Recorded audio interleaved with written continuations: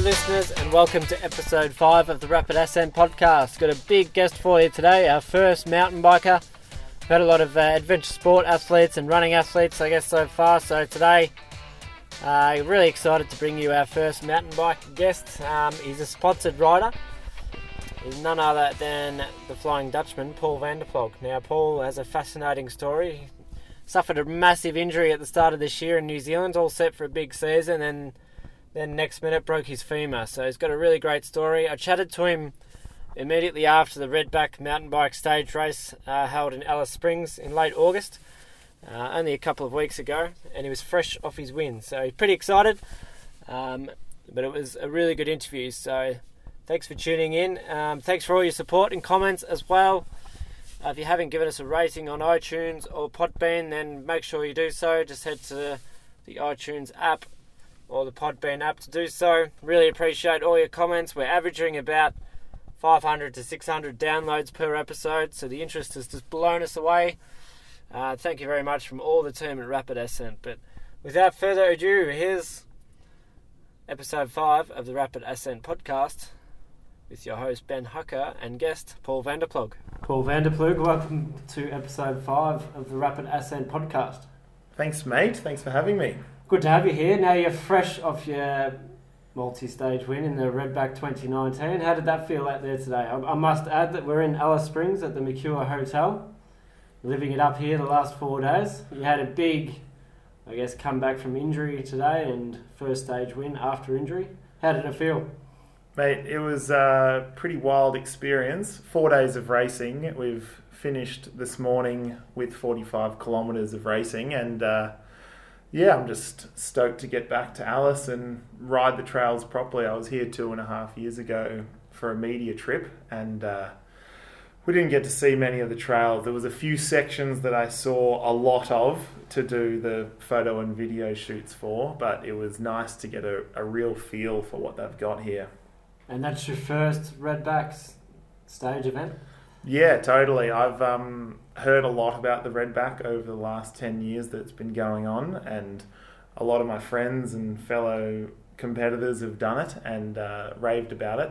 But I've always been overseas this time of year. Like August is traditionally when we would race the World Championships, or it's just like the Northern Hemisphere summer. So I've always been overseas, and it's always been something that I've had in the back of my mind that if the chance came up, then I would do it. So yeah, a couple of weeks ago I got the all clear from the physio and I was like, let's do it. And yeah, I'm stoked that I was able to get here. Yeah, it was great to see you here. You did come in very late, didn't you? It was literally probably the last fortnight when you actually confirmed that you'd be attending. So totally. I think I booked my flights last week, which is pretty standard me. I don't like to be too prepared. Not a planner? Well, you never know when you're going to break your leg, mate. So that's true.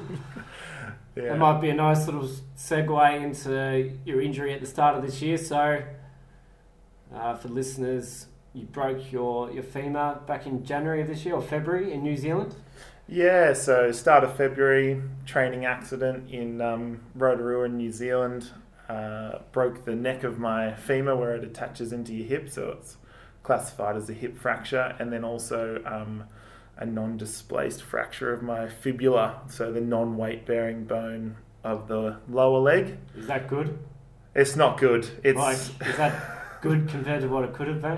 It was originally diagnosed as 4 different fractures, so it was meant to be 2 fractures of the fibula and then tibia and fibula. So I was pretty stoked when they changed their diagnosis, but it did involve some pretty aggressive surgery to put in what they call a short gamma nail, which goes down the neck of your femur, and then there's a cross bolt that goes into the actual ball and socket joint. So that helps to unite the fractured bone, essentially. So that sounds pretty nasty. So you've got a bolt inside of you? Were you beeping at the airport when you came into Alice? Disappointingly, no. I didn't beep. I was expecting the metal detectors to go off at the airport, and yeah, nothing happened. And I was wanting to tell people that I've got a gun-like shaped metal object in my leg, but no, there's no metal detector. And yeah, I mean, it's a pretty solid injury. I would definitely not recommend anyone breaking their leg. It was brutal, and especially being overseas when it happened. My girlfriend had to fly over. I had to call on many favours with friends to look after me for that week because you can't fly. And it went from being in hospital to being on crutches, pretty immobile. And you were obviously all set for a massive year of, I think you said before when we were chatting, you had a full list of mountain biking events for 2019 all lined up. Yeah, totally. So it must have been a pretty shattering experience for that to happen so early in the year. Yeah, I'd just come back from 5 months travelling last year, racing all these crazy mountain bike events, gravity enduro mostly, so different to what I started off with. And then... and this is part of the Giant team, or...? Yeah, just through Giant Australia is my main sponsor. But I had planned to really get stuck into racing, and I was training for the first of the Enduro World Series event in Rotorua, and it completely unravelled all my plans. I had pretty much a race every weekend for 3 months, and that's as far as I would ever plan, and I was just really looking forward to racing, and then everything just unravelled as soon as the leg fracture happened. I mean, I was told by the surgeons that it would be a year before anything happened, and in terms of racing, but I guess I've got 6 months on, and I'm... Yeah, here you are winning the 2019 Redback, so, and dominating too. But a total shift in my focus for the year. So I was doing Gravity Enduro, which, for people who don't know, it's a format that's been constructed by riders, for riders, and it's not governed by the UCI, or I think actually this year it's the first year it's governed by the UCI, and it's essentially you've got a timing chip on your bike, you ride around in the forest, and then at the top of each mountain you've got a special stage which the timing chip activates at the top and then stops at the bottom, and then you can liaise back to the top of the next stage without any regulated time. So it's a really fun format and something that I've enjoyed doing the last 2 years, but because I've broken my leg, I've reshifted back to cross-country stage racing. So that's why I'm here at the Redback, and it's less risky because it's more focused on your overall time from the start to finish. Like today we had 45 kilometres and it was 2 hours of racing, but you can really just flow through the single track because the overall time's the thing that counts. So less concentration, or just it's definitely downhill sections? Definitely not less concentration. With the Alice Springs trails, you have to be really switched on because big boulders, big rocks. They're just totally different to anything that you ride anywhere else in the world, from my experience. I mean, there's a few places that are rocky, but it's like the loose surface of the desert and then the rock that you have to... I mean, it's a fun challenge. You just have to ride according to those conditions. Yeah. So a little bit deceiving in sections, I guess. A few little washouts that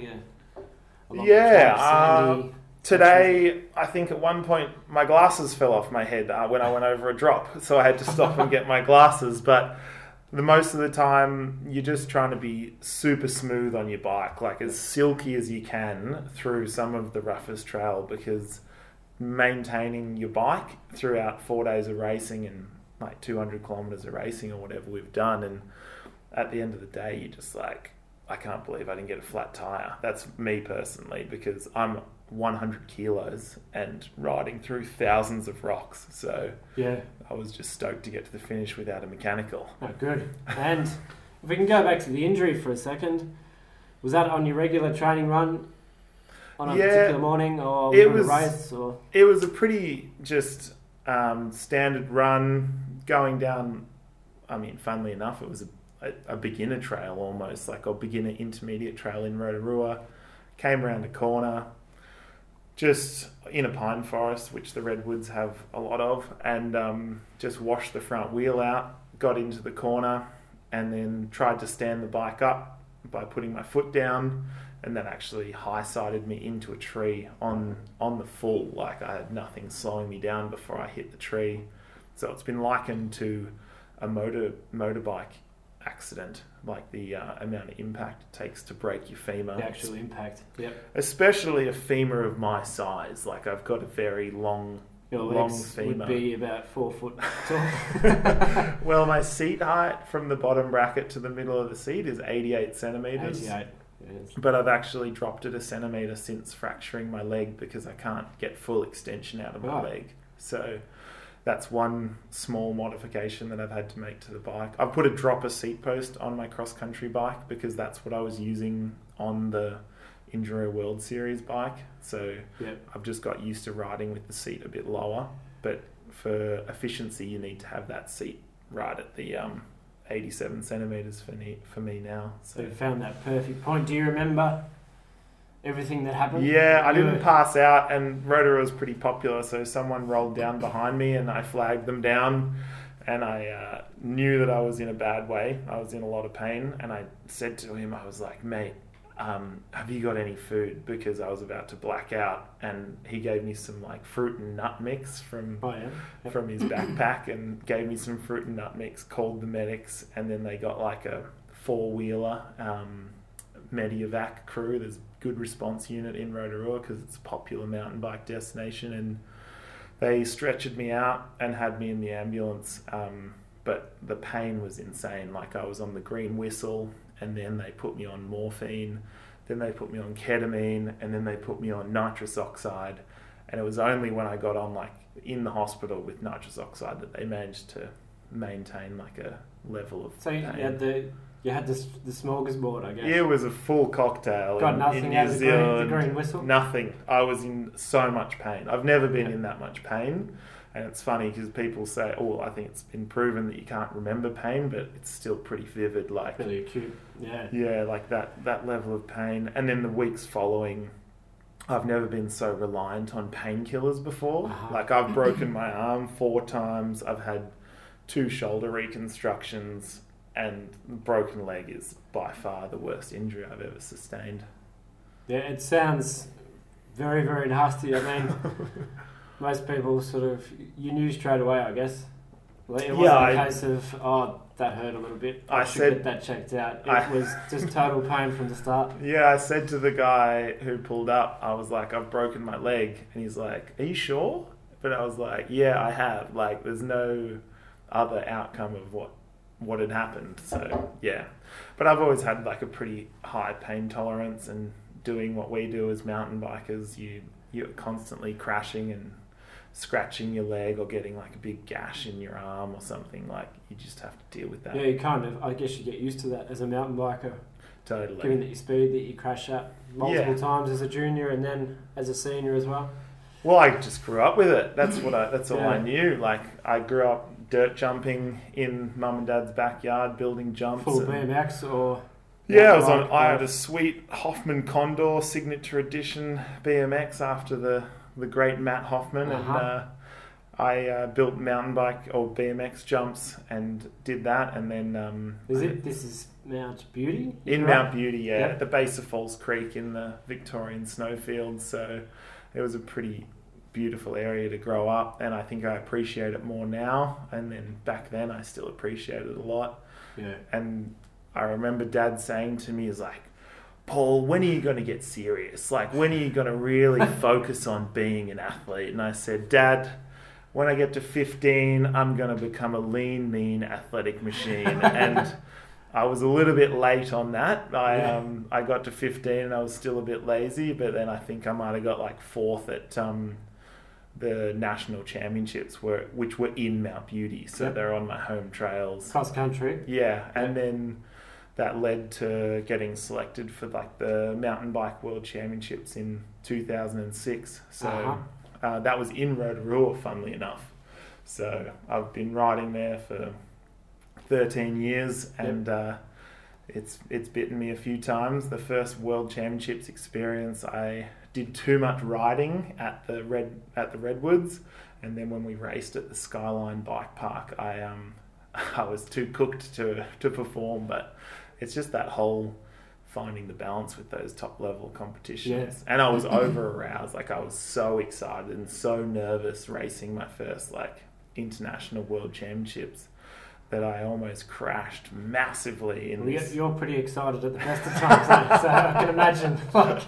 Yeah, I think it was I rode mud tyres and it started to dry out, and then Yeah. I got to the first downhill and I like crashed over the handlebars in a sheep paddock because the track went over the back of the gondola and into this sheep paddock, and I was like, holy moly, like, get yourself together. And then I was 30th or something, but the Australian team had like really good riders. We almost got a medal in the junior riders, but I did win the world sheep herding on bikes title in 2006. Sheep herding on bikes. Yeah, it was a unique event. I was think looking up your bio before this, and that wasn't on there. I think it needs to be added.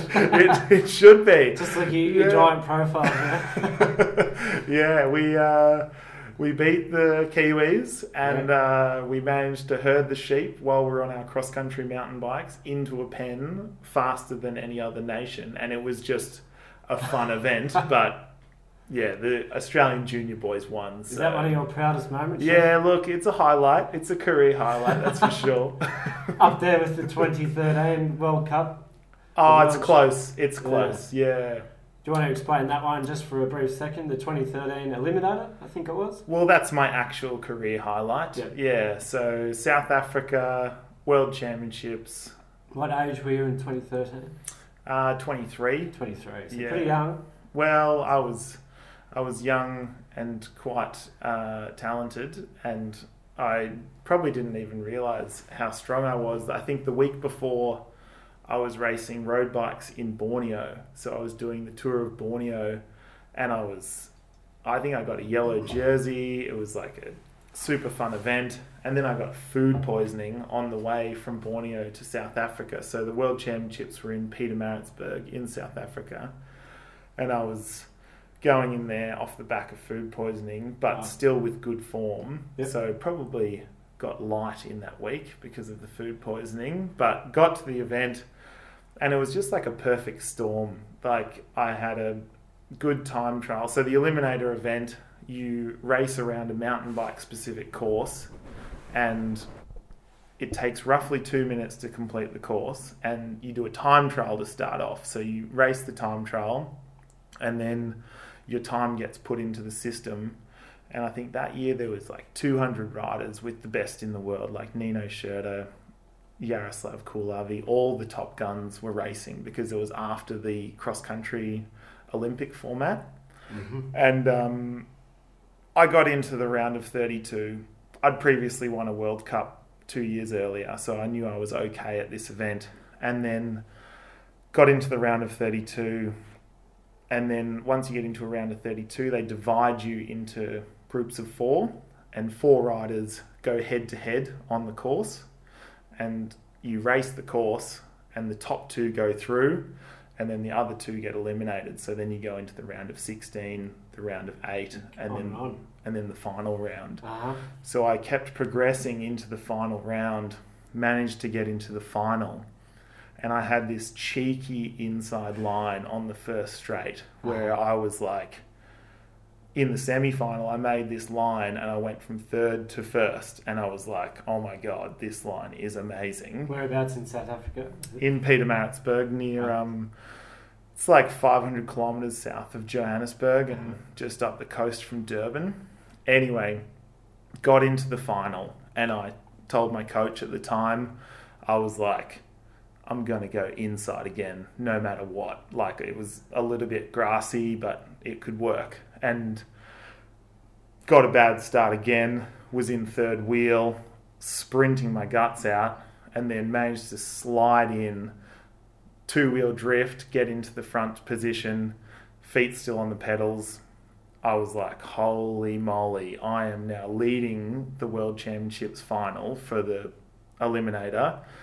Bombed through the rock garden, over the jumps, and then there's like a big open sprint, and I came out of one of the corners and like slipped out the back wheel, clipped back in. The guys were right on my wheel, and then we got into the last straight, and I just like sprinted with everything I had. And when I finished, I just couldn't even believe it. Like, it was insane. Like, to beat the favourites that had been racing these Eliminator events all year, I hadn't done any, just come out of nowhere and win that UCI World Champion jersey, I was just like, this Massive. is Yeah. insane. At So the age of 23. yeah, and And this is an open category, so it wasn't under 23. Or no, it was an elite elite category. UCI jersey, and I actually got you get given like a UCI rainbow jersey. It's the same one that you get if you win the road race, or same one if you win a track event. It's the exact same jersey, but it has a mountain on the front. That's the one you can wear at national championships and things like that. Well, I went on to wear it the whole of 2014, so they had a full World Cup eliminator circuit, and it was just an insane experience. I was overseas just with the backing of Giant Australia, and So you were sponsored at this stage? Yeah, just I went from racing Olympic format cross country on a World Cup team to just riding for Giant Australia because I wanted to be more casual and more open with my racing so I could choose my own schedule. So in 2014 I stayed with Giant and I just rode the full Eliminator World Cup circuit, and I was actually leading the overall World Cup series based on points, so I got like heaps of podiums and stuff like that. But it was just like a super fun year, and it was interesting because that year the IOC, the International Olympic Committee, were looking for another cycling event to bring into the Olympics, and Eliminator was put forward by the International Cycling Union, and they were like, you should take Eliminator because you can use cross-country riders and use them in both the Olympic format cross-country and the Eliminator. Mm-hmm. So you don't have to have more people in the Olympic athlete village. Yeah. So it was pretty devastating. Midway through the year, they announced that they weren't going to use Eliminator. So you would have been there otherwise? Well, I would have had to qualify to be in the Olympics. But a pretty good chance of qualifying. Yeah, for Rio, I think it was going to be the first Eliminator. But it didn't happen, and that sort of made me lose interest in it. So, that format. Yeah, I mean, there's still a World Championship for Eliminator, but it's a very much a sideshow event. It was really building, like in those like 2011, 2012, 2013, it was building into like a new Olympic event to go, because it's so spectator friendly. Like you do a time trial, and then you're going to do 4 new races where you go head to head, and you're actually like knocking people out. Like people are pushing each other into fences. Like it's really physical, and only 2 minutes. So it actually gets physical as well. Yeah, I've been pushed into fences. I've been taken out. I've had like Nino Schurter come on the inside of me intentionally, taking me out in races, because it's just like the desperation to get in front of people is so significant, because if you're not in those top 2 places in the qualifiers, you're eliminated. So you're done. But it sounds like a good television concept. Maybe I can revive it that way. Yeah, my friends, because I was studying at university doing sports science in Melbourne, and all my friends who I went to uni with would log on and watch Red Bull TV and watch all the Eliminator races, because they were genuinely interesting to watch. And because they knew me personally, they were like, oh my god, this is amazing. Like you get to see like me on live stream and see me racing against other people, and it's 2 minutes, so you get like a result really quickly, whereas the Olympic format, it takes an hour and a half to watch, and a lot of people get bored watching it. Toned down. Yeah. So to this day, is that format still a thing with the ICU, but just the Olympics not interested?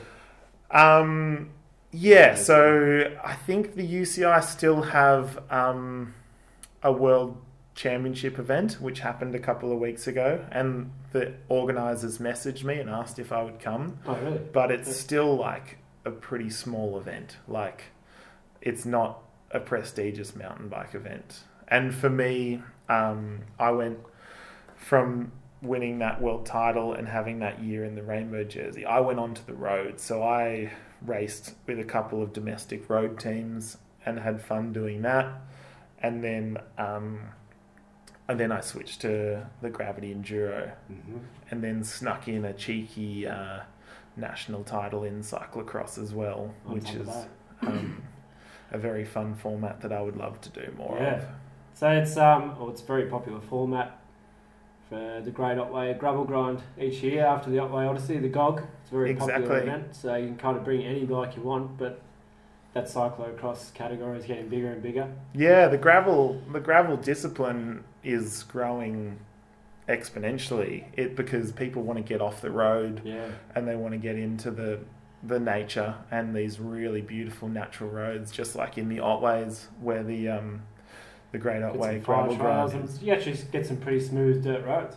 Totally. Been worn out, Yeah. logging trucks and all the rest over time. So I've recently got myself a giant Revolt, which is like a specific gravel bike, and I've had a lot of fun while I've been recovering from the leg injury. I've been doing some bike path and gravel riding just to stay off the road to reduce the risk of any incident with cars, like gravel riding. I think it's kind of like a necessary future for cycling because there's more cars on the road, there's more aggressive people. It's massive in Europe too, isn't it?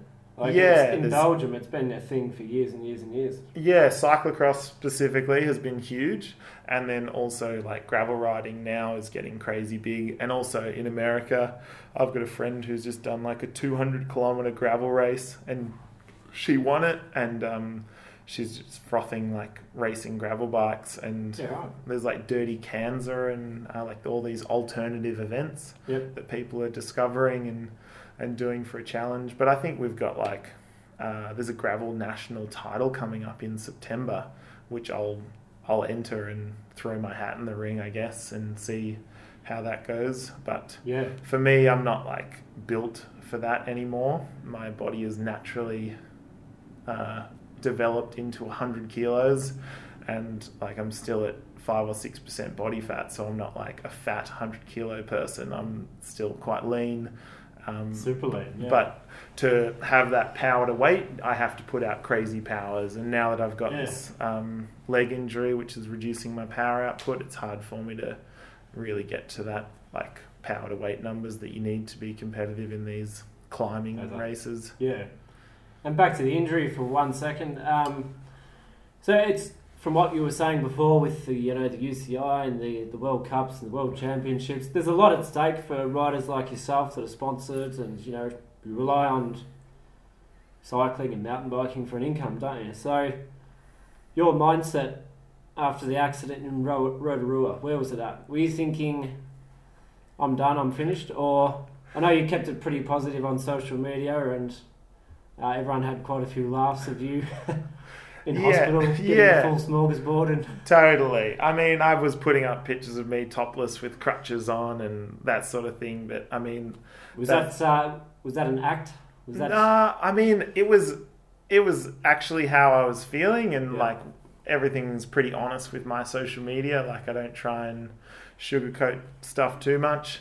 And then I think 2 weeks in, I realized that people thought that I was all good. And then I put up a post saying, I'm not all good. Like it's pretty bad. And I think for me, I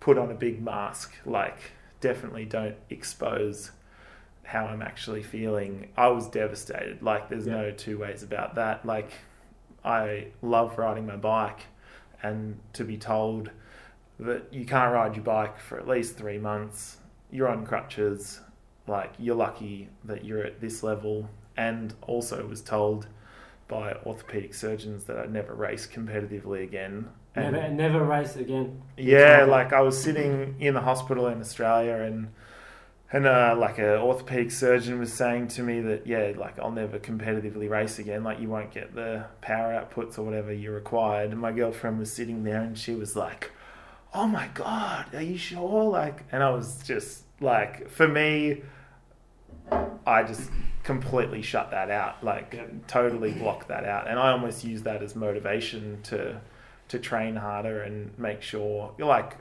2 weeks after I broke my leg, I was like crutching into Keza, which is my local gym, and getting onto the leg press machine. 2 weeks? Yeah, and I was like lifting my broken leg into position and using my strong leg to do the weights. So there's new studies now that say that training the non-injured leg actually transfers to the injured leg. So my injured leg was completely safe and not under any load. So it was like just doing single leg work, but just like working on my left leg quad and all of the other muscles in my body, like working on my back and core and making sure that like my shoulders and everything was strong.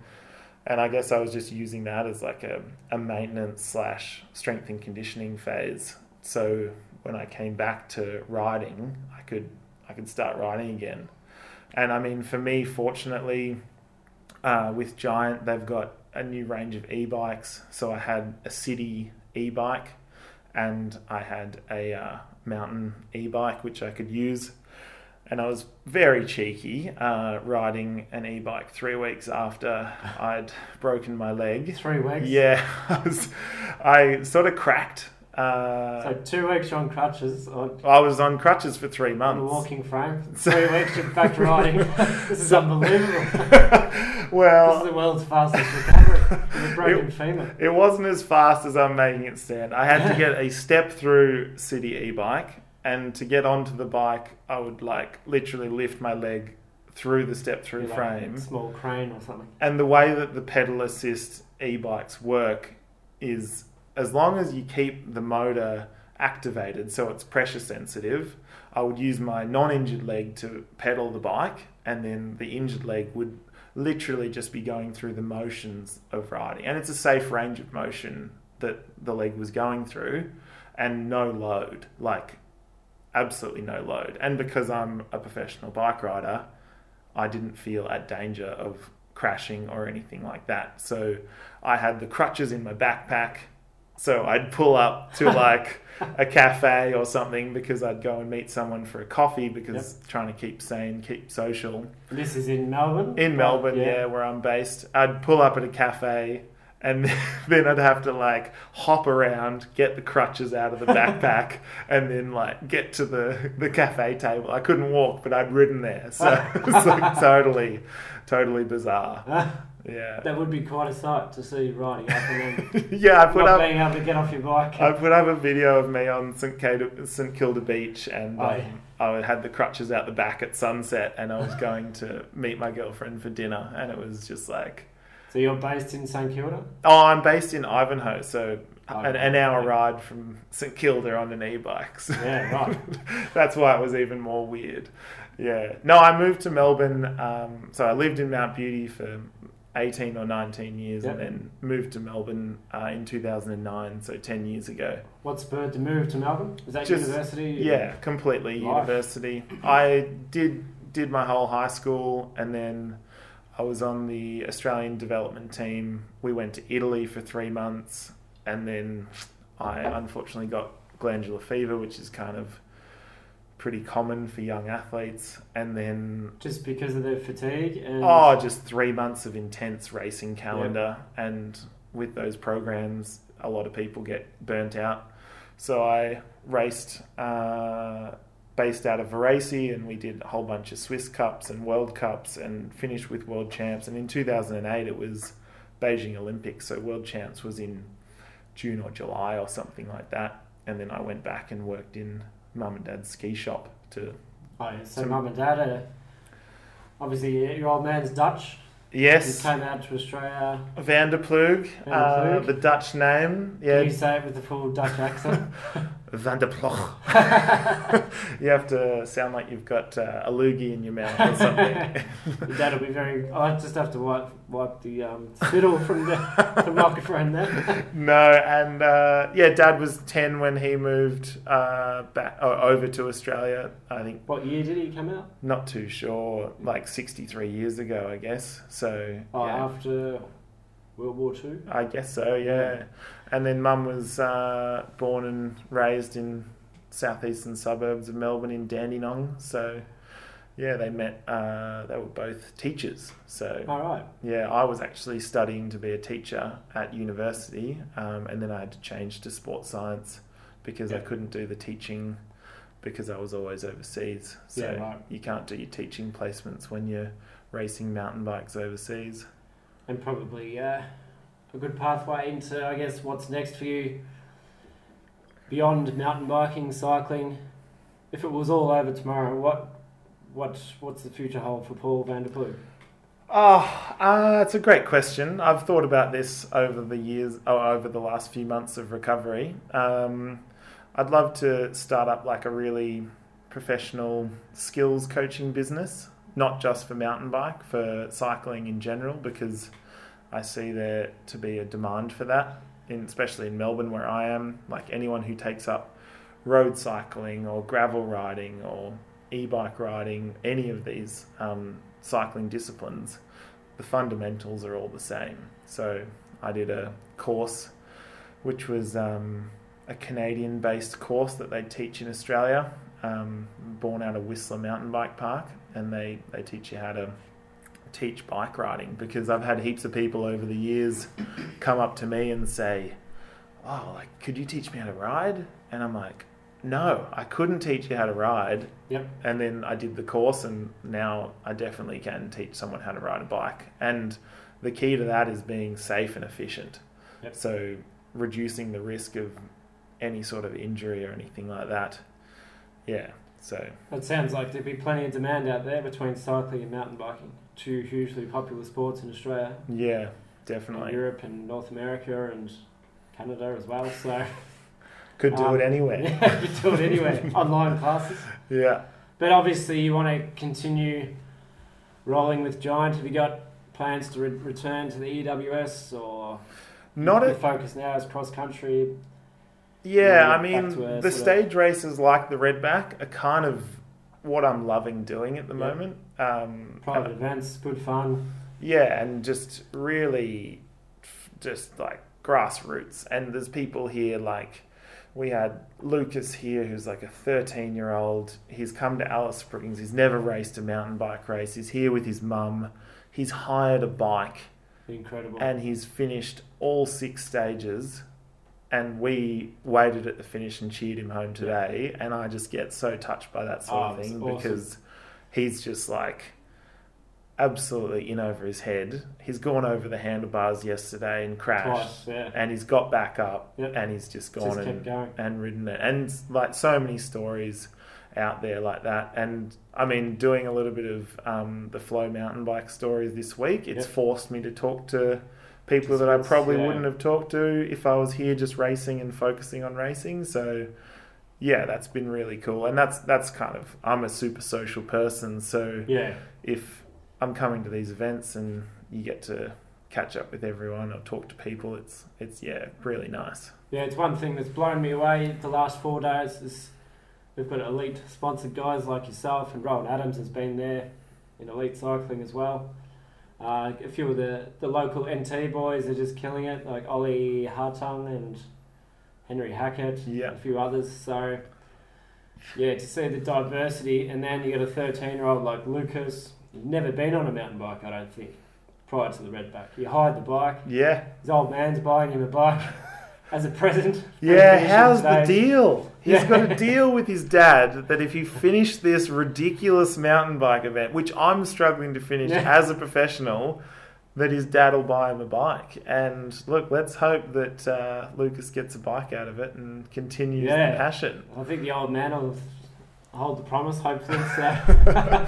Yeah, but it's cool to see the locals, totally. Like, we rode with Henry over the last 4 days, and I'm sorry to say that we gave him a few hard lessons this week. I heard he had a few issues at the water points. Yeah, he wanted to stop for water, and Rowan wanted to attack. And I mean, when you're in the heat of the race, it's kind of like, well, if you can't get your bottle and continue racing, then it's bad luck. But then, I felt sorry for him yesterday because he was riding really well, and also today he's riding well. But I mean, 4 days of riding and you get a bit tired. In the time trial on Friday, I caught him in the first. I think he said I caught him within 6 minutes, so he had a 30-second buffer.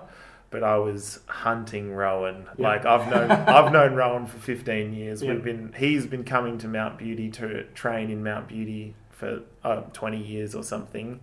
And we've known each other forever, so there's a bit of a friendly rivalry that we've been playing out this whole week. And I was very happy today when I got a massage yesterday from one of the local masseurs. JP sorted me out, and then today I felt $1 million.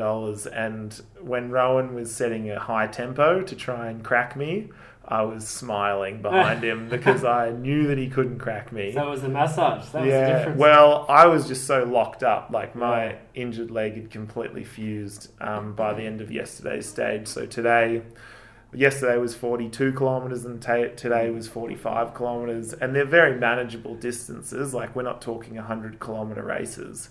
And I guess that's why this event is so good for people who aren't professional riders as well as people that are.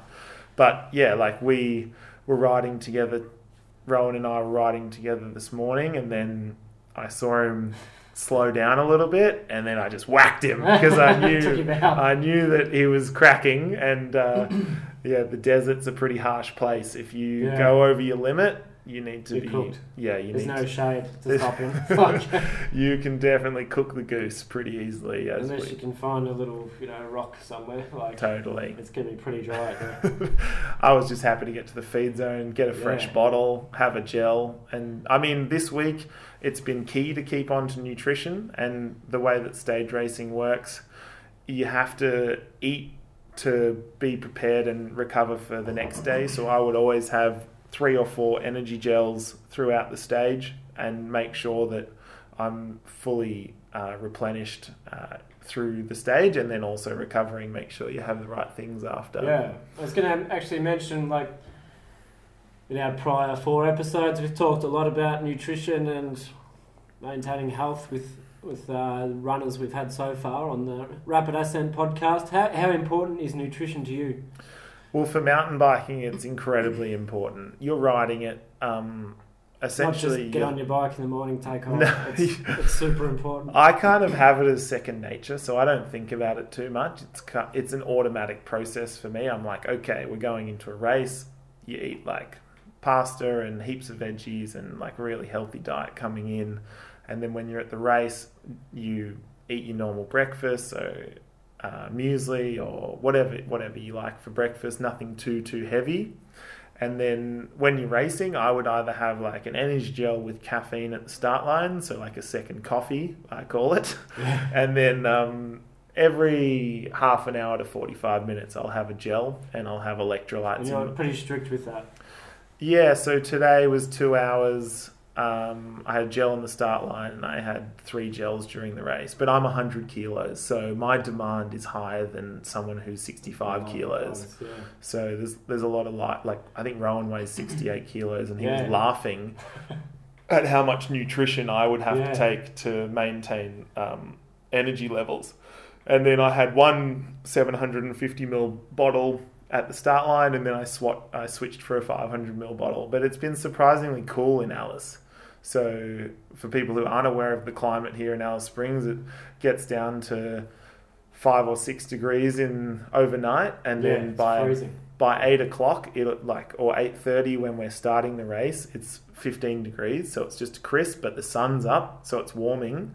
And then throughout those next 2 hours or 3 hours, it'll get up to 22 or 25 degrees. So it's perfect temperature for racing mountain bike. So I was surprised at that, actually. Yeah. I expected it to be hotter. Someone told me it was 35 degrees last week, and I was like, oh.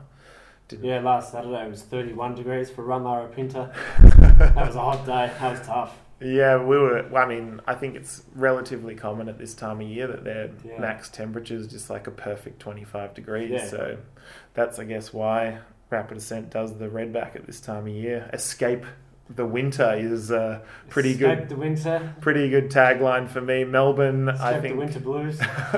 I think in Melbourne last week before I came, I did a race in Cairns, and then I came back to Melbourne, and then that's when I booked my tickets to Alice Springs, because I was like, there's no way I'm going to stay in Melbourne. It was horrible. And the southern states have been miserable. Raining and cold, and you're wearing a rain jacket and booties and leg warmers and full-length kit and a buff or whatever around your neck to keep you warm. So to come here and be in Nixon jersey is just such a delight. Yeah, it's still quite a contrast. Very cold overnight, hot during the day. So you can be cooking at sort of midday. You guys have finished. If we started at 8:30, you guys are done at 10:30. It's good for sunbaking around the pool in the afternoon, that's for sure. And that's something else that I've really enjoyed about the Redback. We've had a lot of time in the afternoons, which if you do a normal stage race, you might have to travel to another location or shift accommodation or whatever. And to get to the start, I literally roll out of my bed at 8 o'clock and I'm on the start line at 8:05. Yeah. So for me, I was pretty chill with rolling to the start line. And I mean, I'm a pretty casual guy, but it's nice to have that extra buffer. Definitely one of the features. And even the start today, it was only a couple of minutes away at the local high school, so perfect warm up really for me. I was like, stretch the legs before we exactly just roll out. Yeah. So we touched on e-bikes a little bit before. We had quite a few, probably a dozen e-bikes getting around today in the last 4 days. What's your opinion of e-bikes at mountain bike races in general? Do you think they should be segregated and left on their own, or do you think they're a part of mountain biking now? Oh, look, I definitely have it on the record that I've really enjoyed this week with the e-bikes involved. Simon Coffin and a new friend, Scotty. I think Scotty's like the veteran e-bike national champion, and Simon, Simon was on the podium or close to the podium at the national championships in Bright, where they had the e-bike title. And those boys are really fast mountain bikers and technically strong, but they both work full-time jobs, so they're not as fit as they would be. Boys from the Total Rush store in Melbourne, aren't they? Yep. Yeah. And they're both really good riders, and I've had so much fun riding with them all week. And it was super fun today. I had a good battle with Simon, and because e-bikes are restricted at 25 kilometres an hour, they've got their strengths. So in single track or a single track climb especially, like I'm not riding over 25 kilometres an hour, like I'm not a machine, but that the motor can kick in and really help them on those sections. But when we got to an open, slightly downhill fire road, which luckily for me there was a few of, I can boost it over 30 or 35 and I could get a gap. So it was a really fun battle. And all through the week it was a really fun battle. And I mean, I think... So they push you? Yeah, it pushed me a bit today. And I think for me, as it gets bigger, it'll probably have to get separated. But it's pretty casual here in Alice Springs, like everything. It's very relaxed. So having the e-bikes in with the normal bikes worked quite well. Yep. And I think we've also seen another range of stories. There's people who've had like knee reconstructions and stuff like that, and they're riding e-bikes, and they would never ride this event if they didn't have an e-bike, and they would not ride at all. And I've got my mum's just had like a full knee reconstruction, and she's got an e-bike and loves riding it and uses that for recovery. So there's this whole thing about a whole different purpose. Yeah, injury exactly. management. Well, as you said, you were back on an e-bike within a couple of weeks. Yeah, I used it when I fractured my leg. I loved using it. For me personally, I still want the challenge of having a pedal bike, and I'm fit and able and I want to do that. But if e-bike racing gets more competitive, I'll probably dabble in it just for fun, because it's like just this super grin inspiring format. When I've ridden the guys' e-bikes here, just when I've had to like run over to grab something from the cafe or back from the cafe or something, it's just like putting the turbos on. It's free speed. It's hot coffees by the time you get back. Exactly. No, but I think that's been really interesting this week. And I mean, those guys work full time, as I said, so they're not training, but they're mates with us, so they're wanting to ride with us. So it's allowed them to ride with us for the fast, fit guys, and then other people who probably don't have they've got health issues or something like that. They might have like a cardiac arrhythmia, for example, and it takes the strain off your heart, so you can actually get out there and ride. Yeah. So any e-bike haters out there, you have to probably be a bit more open-minded, because it's one of those things that you have to peel back the layers and really think about why people are using e-bikes, or don't be super negative because they're just out there having fun like everyone else. Don't be quick to judge. Exactly. Yeah, so I'm guessing you might need an e-bike up around Mount Beauty, quite a few big hills, and do you get home much? That's the other thing. People use e-bikes to shuttle themselves to the top of a downhill run. I know Josh Carlson, who's a Giant Factory off-road team rider, he uses an e-bike in Wollongong on the escarpment, and it means that he can do double the amount of vertical meters to do his training on the tracks to ride more trails in less time. And he's also got kids and a family man, so he's just using a bike to go up and down and self-shuttle, I guess. And then in Mount Beauty, the hills are massive. One of the local mountain bike legends, Joel Panozzo, who used to be World Cup downhill racer, he uses his e-bike to go and do self-shuttled runs in Mount Beauty. So there's that whole extra element to, you can now ride up to the hill without completely exhausting yourself, so you can have more fun on the downhills. So many advantages. Well, I mean, it's funny, there's going to be so many people listening now that are like, I'm going to switch the podcast off. Like, I've heard enough from Paul and Ben. This is an absolute disaster. But, I mean, there's no two ways about it. E-bikes are here and people are going to ride them, and I think just be open and positive, just like with everything in life. Like, there's no point being negative and hating on people when they're just out there having fun. Well, it's good to get your take on it, so we'll just let the e-bike wars roll on for the time being. You've done the Redback, you've ticked that, your first Redback, I think your second ride in the NT, or the Alice Springs. Yeah. You did a promo once with Flow Magazine, I think that was about 2 years ago. You've also done the Otway Odyssey, another one of our events, and Bike Buller. What was the appeal for the Otway Odyssey? I should mention too that we're launching entries in about a month or so for both the Otway Odyssey and Bike Buller leading into next year. I can't believe how quick it's come up. Yeah. The whole year gone already. So, which seems crazy. What's the Odyssey mean to you? Well, the Odyssey is one of those iconic events on the Australian calendar. It's one of the only real true marathon events left. I was talking to Rowan about it earlier, who's a keen marathon rider. And I grew up in Mount Beauty, as we've said.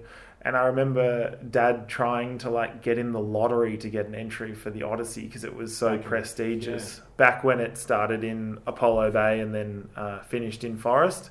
And I did it on the original course, and I had a nightmare race. So I'm talking nearly 10 years ago now. And I had a huge bowl of muesli, massive.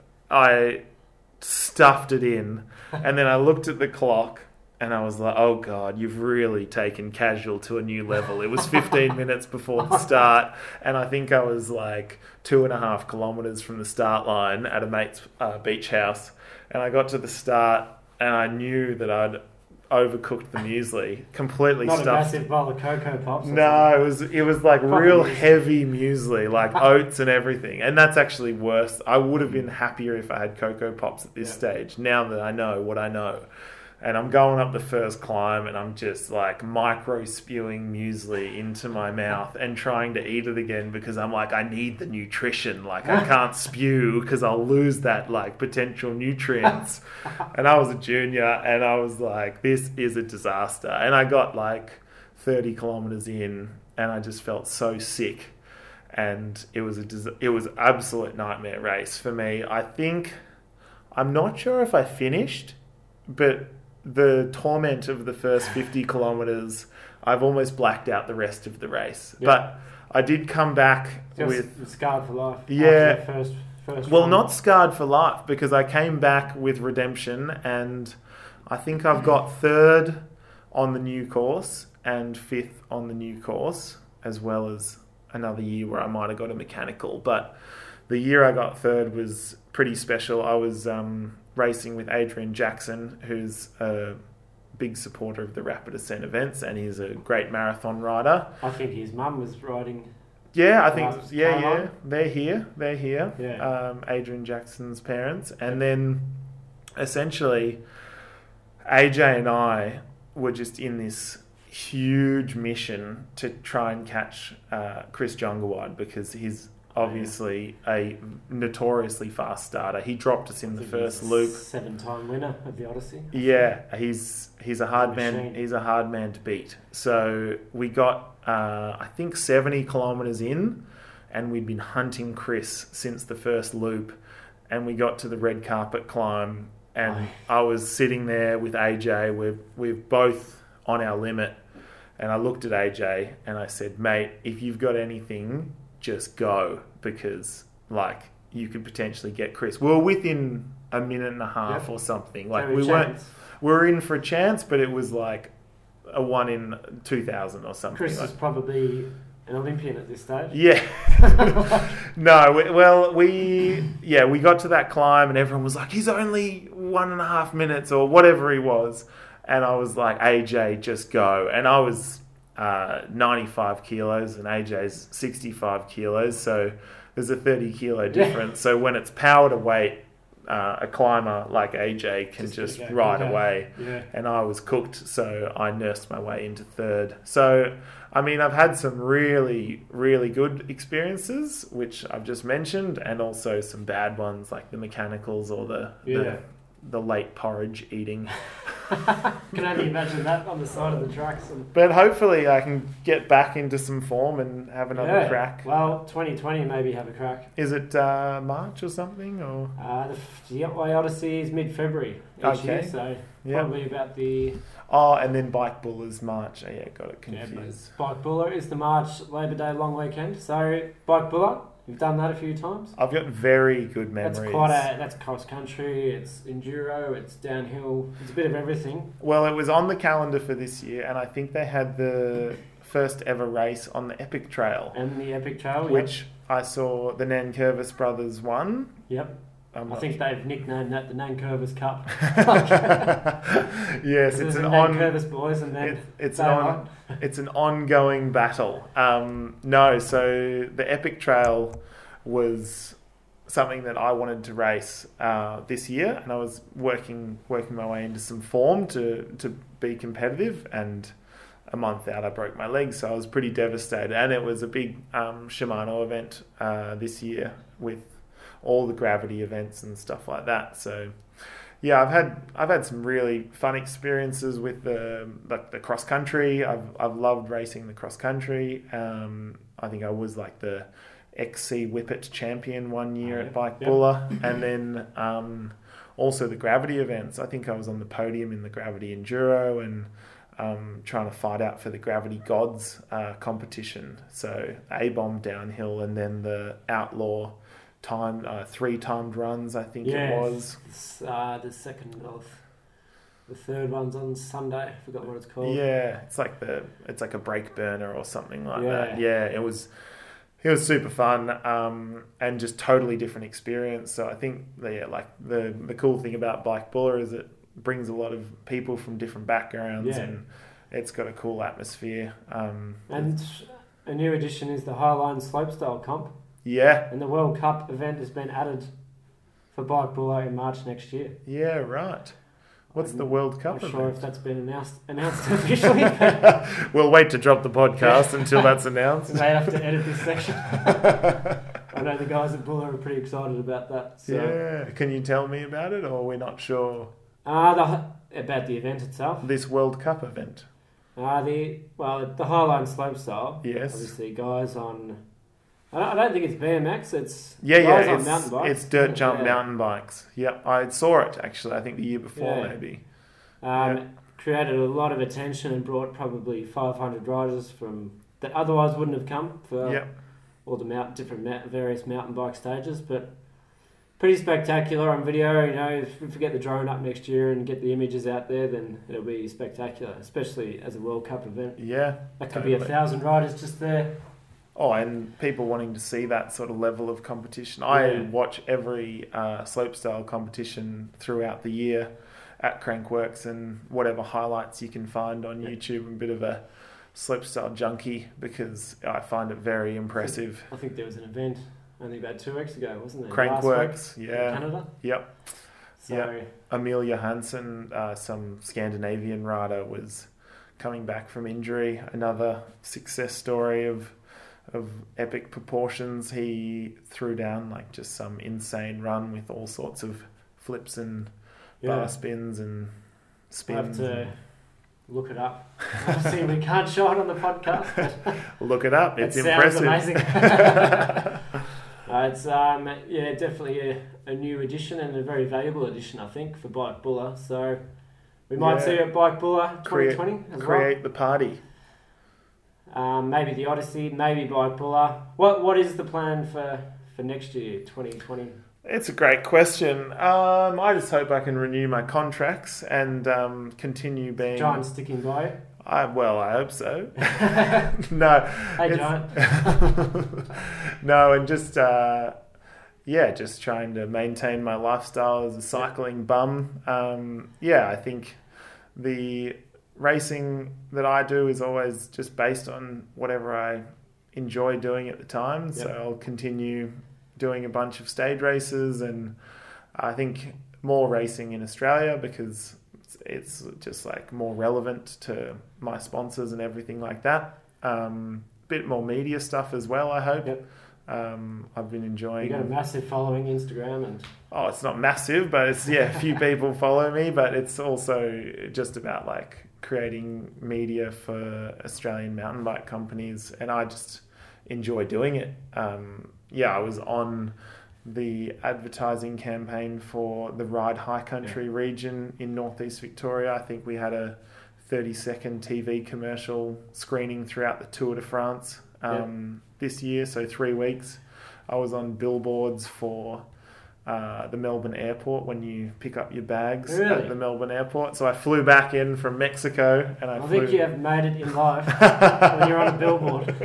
Yeah, so I mean, those sort of things are really cool, and I enjoy doing them. And a lot of other people wouldn't enjoy doing them because, say, for the Ride High Country job, it was 14 full days filming, but over a 1 month period. So you have to have a fair bit of flexibility to be able to do that sort of job. There's also... There's a 6-minute extended version on YouTube of all of the locations we shot at, which is spectacular, but you have to have an invested interest in watching cycling. Because, I've seen the footage myself. It's pretty spectacular. It's such a beautiful part of the world. So, totally. So do you work day to day? You're fully reliant on Giant and... media and appearances. I'm quite reliant on my sponsors. I kind of couldn't do what I do the way that I do it if I didn't have, if I had a job. There's no way that I could maintain employment at And you choose to do that.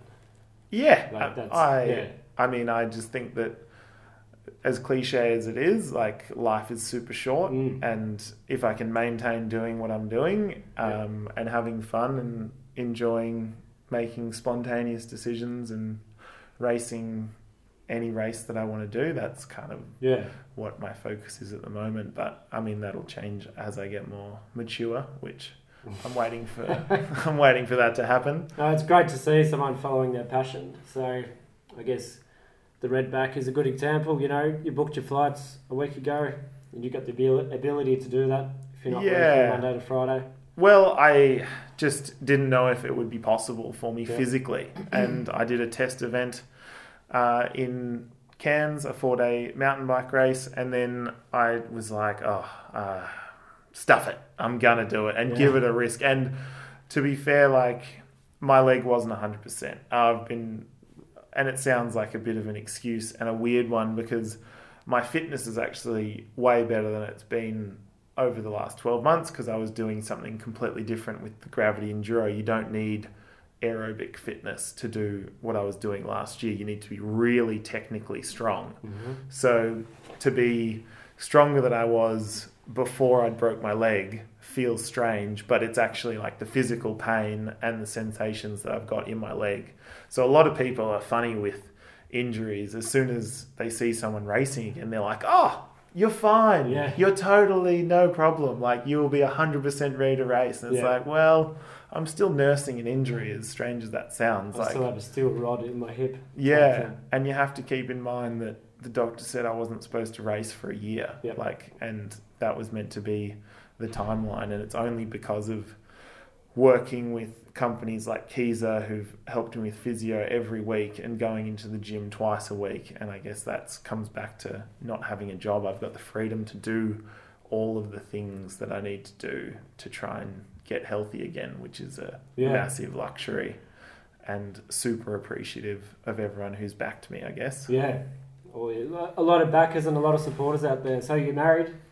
No, I've just got a lovely girlfriend, Chloe, and we live together in Melbourne. Uh-huh. And yeah, not married, but probably should. Hello, Chloe. Well, we'll let that one rest. Paul, it's been a fascinating insight. Are we out of time? Conscious of we're not out of time. We could keep going. No, I think we're good.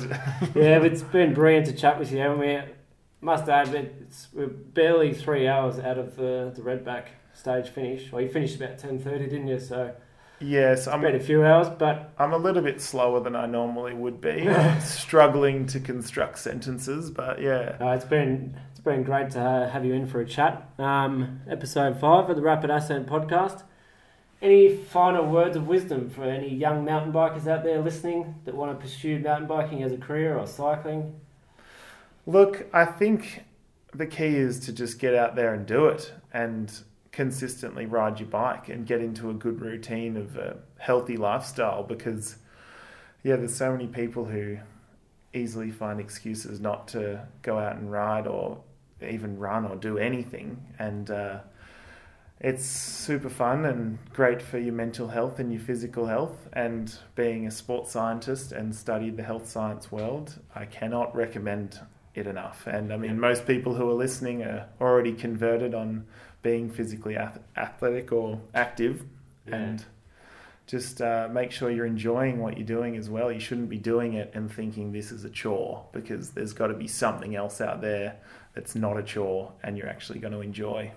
So it's a mindset of enjoyment first. You shouldn't be out there thinking about national championships and World Cups and things like that. Maybe as a visualisation piece, but I don't think enjoyment first and foremost. And also keep it social. If you've got anyone else that you can exercise with, go hit them up and do it together. I always train and exercise with friends because it's way more fun when you're with cool people. Like here at the Redback, we had a good crew and we were just talking absolute rubbish anytime we weren't racing our bikes, and we're also talking trash when we were racing our bikes. So make sure you keep it social, and that's going to be a good way to keep you engaged. Absolutely. Fun first and foremost, and I did notice that you were there was a lot of banter at the end of each stage, especially with Rowan. A lot of trash talk, especially with the e-bike riders too. There was an internal battle, the pedal bike versus the e-bike, but in good fun. And those guys are awesome. So fantastic. I think very good advice, Paul van der Ploeg. I'm not going to do the Dutch version. No, it's too complicated. Thanks very much for joining us today. It's been brilliant to have a chat with you, and all the best for the remainder of 2019 and 2020. Thanks very much, mate. It's Cheers. been a pleasure. Thank you.